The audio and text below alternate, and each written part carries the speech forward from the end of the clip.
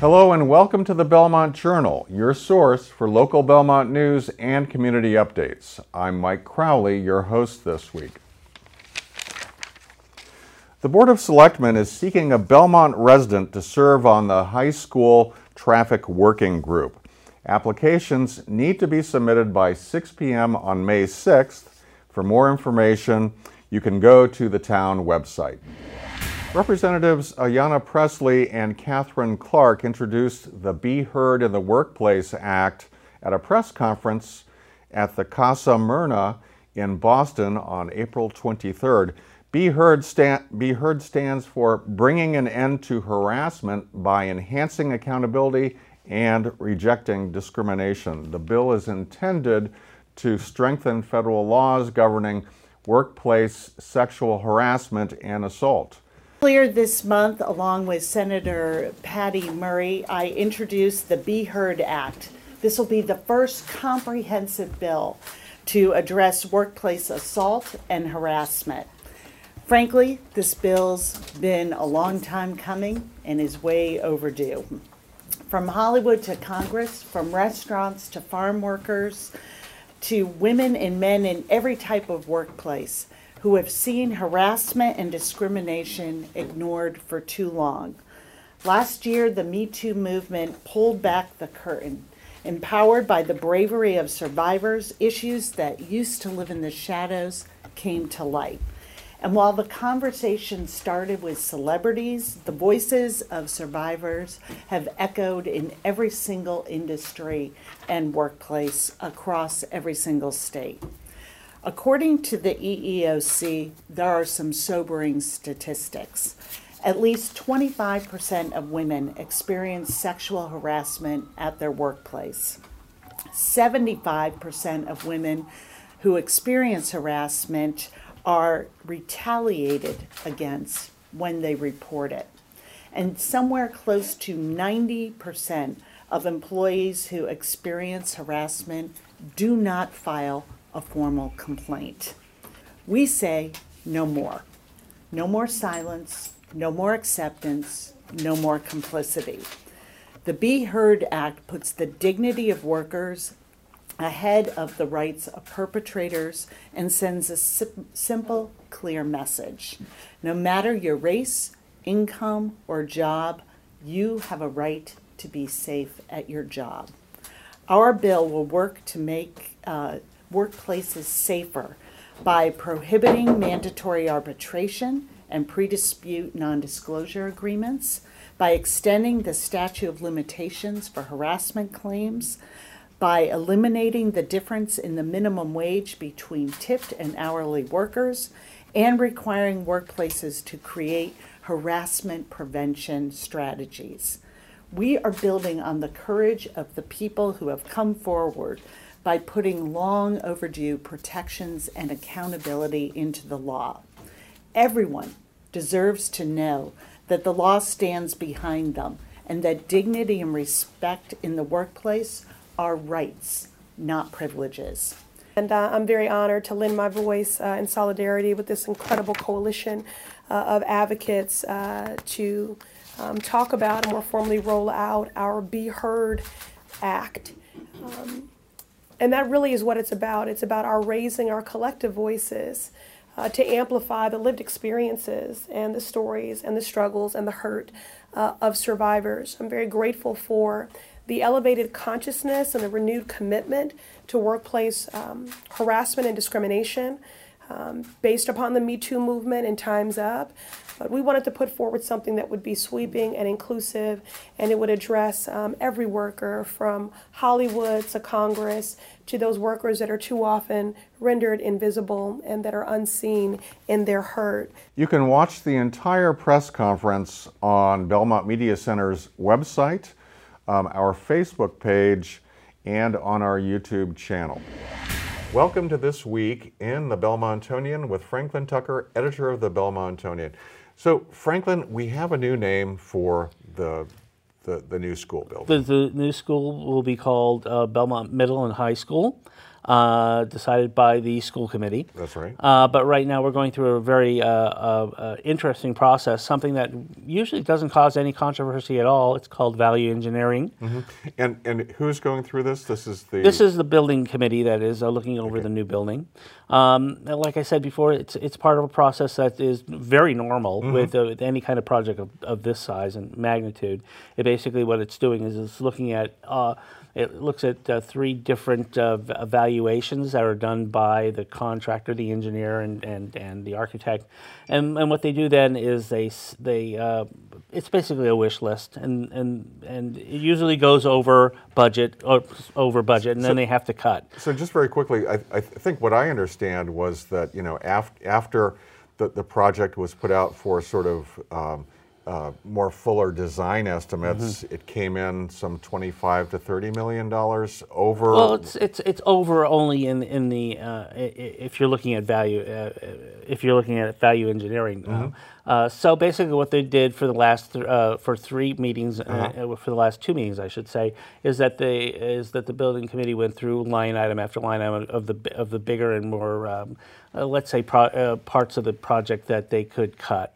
Okay. You know, and then they made a value of each of those line items, 1, 2, or 3, deciding whether it's going to be cut or not going to be cut. Right now, and some of those items have been sort of whittled back, but there was a great controversy and a lot of sort of public outpouring of support over the issue of solar panels. That's right. Solar panels are, if you're trying to cut, let's say $25 million, $3 million is with the solar panels. It's a big item. That's right. And what many people were saying, especially the people in the process, is that solar is going to be there. It's not going to be cut out of the process.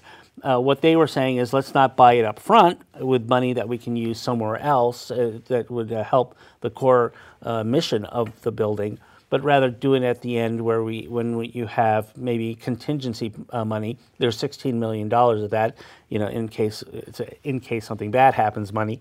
And they said, let's move it back to the back of the process. Let's 5 years from now, because number one, solar is going down in terms of expense, and you know, the solar panels themselves. Yeah. So let's get better value by waiting. What happened is that the community heard about this. A lot of activists came, student activists, and they basically said, we don't have that much of a trust what you're trying to do. We're looking for a stronger commitment to the zero net energy status of this building. That's right. And I think the fear was that if there isn't this upfront commitment to solar in the project budget, that it may never happen. But then again, you know, you do have to look at how that process goes forward and think that, you know, what are you now cutting? What core, like I said, what core, what in the core mission are you cutting? Is the theater going to be smaller? Right. Are you going to have different types of engineering throughout the building? So that process is continuing, I think, for at least one more meeting, and That's they right. have about $3 million left to trim. Moving on very quickly, Community Path, we have an update. That's right. We thought it was going to go on the south side of the commuter tracks from the Alexander, what will become the Alexander Avenue underpass to Brighton Street. Turns out that negotiations with the Tosi family for the Pure Coat site, just taking a small portion, or the building itself, it just didn't go through. The family decided that it wasn't in their interest. That the Board of Selectmen said, we don't want to go through eminent domain, so they're going to go and do the engineering study on the north side. All right. So that's a big decision on Community Path. And thank you so much, Franklin. We'll talk with you next time. Thank you. Welcome to This Week in the Citizen Herald, and welcome back, Joanna Juvelis, Senior Multimedia Journalist with the Citizen Herald and Wicked Local Belmont. Thank you. Hello, Joanna. So let's talk about the town administrator's raise. Yes, so Town Administrator Patrice Garvin, she's been with the town for a year now, as of January 15th. And they had her one-year performance review earlier in the month. She met or exceeded most of the all the expectations and goals. She had a raving review. So the Board of Selectmen are extremely happy with our town administrator. There's no doubt about that. And on April 22nd, at their selectmen meeting, they ratified her contract. Her contract expires in January 2021, but Okay. part of the contract is every year she'll have a review, and based on that review, she'll get a raise or not. She got a 2% merit increase retroactive to July of 2018. Wow. July 2018, as well as a 2% cost of living increase, also retroactive to July of 2018. And then starting July of 2019, she got a 2% merit increase and then another 2% cost of living increase. In addition, Mike, her car allowance as of July 1st, 2019 is going up from $2,400 to $7,500. That's $200 a month to $625 a month. Okay. This brings her salary, which started out at $170 to $189 as of July 1st. And you can read all about it in the Belmont Citizen Herald and on Look at Belmont. Well, I'll just say this really quickly. I think for people who have had dealings with Patrice Garvin, that they will understand that this town administrator is worth the money. Also worth noting, Jessica Porter, the Director of Human Resources, presented the data of comparing town manager and town administrator salaries in 14 surrounding communities. Okay. And the average is it's about $206,000. So based on that, she's making less than the average Okay. of surrounding communities. Well, I'm sure that if she stays with us a bit longer, we'll see that improve. Yes. So let's talk about the DPW and building projects in town meeting, which is Special town meeting, May 1st, Right. is coming up. And on the warrant for that is an article that comes from the Police and DPW Building Committee. As you know, they're going to be renovating it in June, starting in June, hopefully. Right. They're going to add on to the police station, and they're also going to add on to the Public Works building. However, since they were approved last spring, the project has changed slightly. The police staff is going to move temporarily to the water department site, and they're going to be renting trailers for that. Okay. That's about $500,000 additional expenses that they didn't know about. okay. But because they're going to be out of the building, the committee thinks it would be a good time to do the interior renovations that really need to be done. Now that wasn't planned originally as part of It the was project, but as they got deeper into this, Right. they decided that it just didn't make Yes. sense to do the renovations and leave the old electrical and Exactly. heating cooling system. And we don't have an exact number of what that is going to cost. They will know, I believe, April 30th. We will know more about that, and it will definitely be presented at the special town meeting. It could be around $3 million. Okay. But that is just a placeholder figure. It is not an exact amount yet. All right. But it could be $3.5 million more that they need to borrow for the project, and that town meeting will have to approve. All right. Well, we'll see next week. And thank you so much, Joanna. And You're welcome. We'll talk with you again soon. The arts and crafts store Pine Cones and Needles on Trapello Road is now operated by 3 Belmont residents. One of these residents, Carlene Loveday, explains how they want their store to be actively engaged in the community. Our story is reported by David Webster, Belmont Journal volunteer. I'm Carlene Loveday, one of 3 partners who bought this business last fall. My partners are Anita Aguilar, who's a Belmont resident, and Jenna Rounds, who's a Watertown resident, as am I. And we are at Pine Cones and Needles on Trapello Road, and over my shoulder, an adult beginner knitting class is taking place. When the prior owner made a move to another state and closed the business, we realized we didn't want to see this resource go away, and that was what prompted us to get involved and spend some of the summer speaking with the prior owner to buy out the business and run it pretty much with the same spirit and mission as had been here before. So it's a combination of toys and crafts, kids and adults. We do drop-in crafting, we do class series and workshops And it's very homey in a way that I think a lot of us might remember from childhood or a grandparent's house. And even if kids aren't necessarily going to grow up to be knitters, it's nice to have those sort of quiet skills that take some patience and a slow skill acquisition. It was really intended to be a place that you could come and hang out. And that's a feeling that we wanted to carry over from the first ownership. We have crafts that are available all the time. Simple things like painting or just a sheet of paper with watercolor to more complicated things like model kits. We've had a lot of adults ask too, so we have a number of classes, about as many adult classes as kids. And NADA has in particular a really strong volunteer drive. The project that we have going on right now is little knitted squares or crocheted squares to be assembled into a blanket to give to an organization that works with children in need. And that's our window display right now, right behind you actually.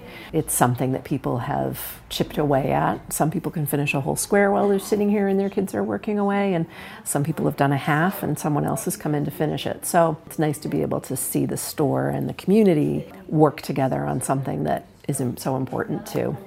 But what we really love is that parent feedback about this being a place that's sort of a place you can come in and take a deep breath. And whether they're here to buy product or learn a craft or do something with their kids and their friends or have a birthday party, we really value the feedback that it's a calm place to be.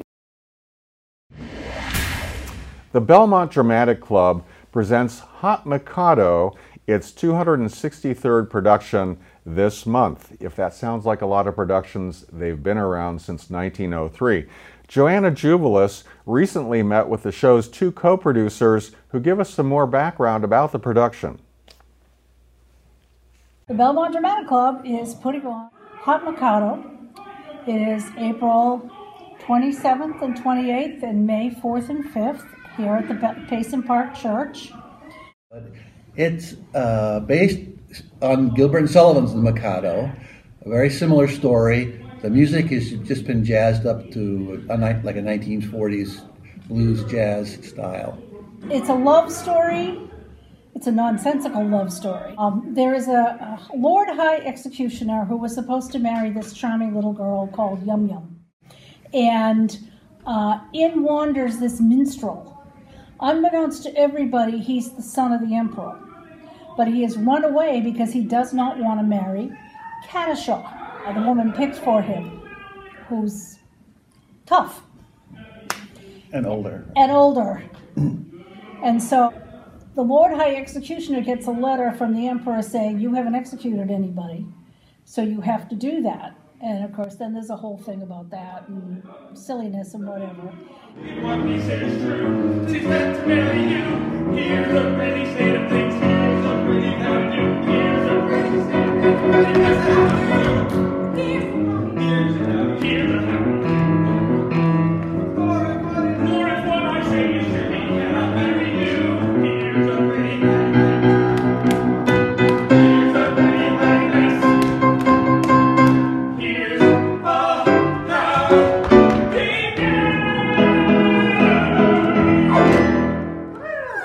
Funny, it's very musical, it has great dancing.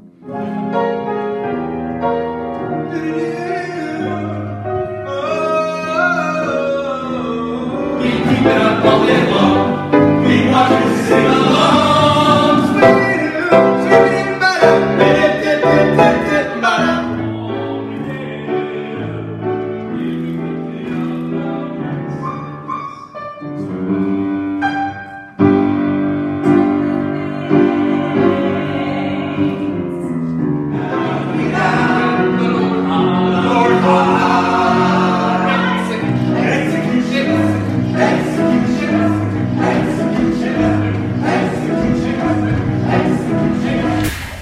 And now it's time for our community calendar with Jane Peters. She has all of the updates for you about what's happening in Belmont this week. Hi everyone, I'm Jane and this is your community calendar for next week. Mud season is that wonderfully squishy time of year between winter and spring when melting snow and spring rains make mountains and molehills out of marvelous mud. Habitat's Tuesday program takes place from 10 to 11 a.m. and is suitable for children up to age 5. Habitat needs your help finding the muddiest spots, so be sure to wear your boots. Register at massaudubon.org. The Beach Street Center hosts the first in a 4-part lecture series discussing various nutrition topics for seniors and new innovations in nutrition on Tuesday at 1:15. Dr. Barbara Schuchert-Hale will present Food for Thought at the center to kick off the series. RSVP at the front desk to reserve your spot. The Belmont After School Enrichment Collaborative presents the final talk of their parent lecture series on Wednesday at 6:30 in the Chenery Auditorium. The talk features Dr. Khalees Warnham on the topic of how to talk to kids about race, culture, and racism. This lecture provides concrete tips on how to speak to children about cultural differences and how we can all learn to address racism and microaggression. Parents of Music Students presents an evening at the Pops at BHS on Friday and Saturday evening. Friday night's concert features the BHS Concert Orchestra, Concert Chorale, Symphonic Band, and Jazz Ensemble. Saturday's concert showcases the combined singers and jazz choir, chamber orchestra, wind ensemble, and BHS combo. For tickets, visit the Belmont Palms website. Habitat presents its 7th annual Goat Gala on Saturday from 1 to 3. Interact with and learn about Habitat's friendly herd of Nigerian dwarf goats, play games, and sample some goat-related products.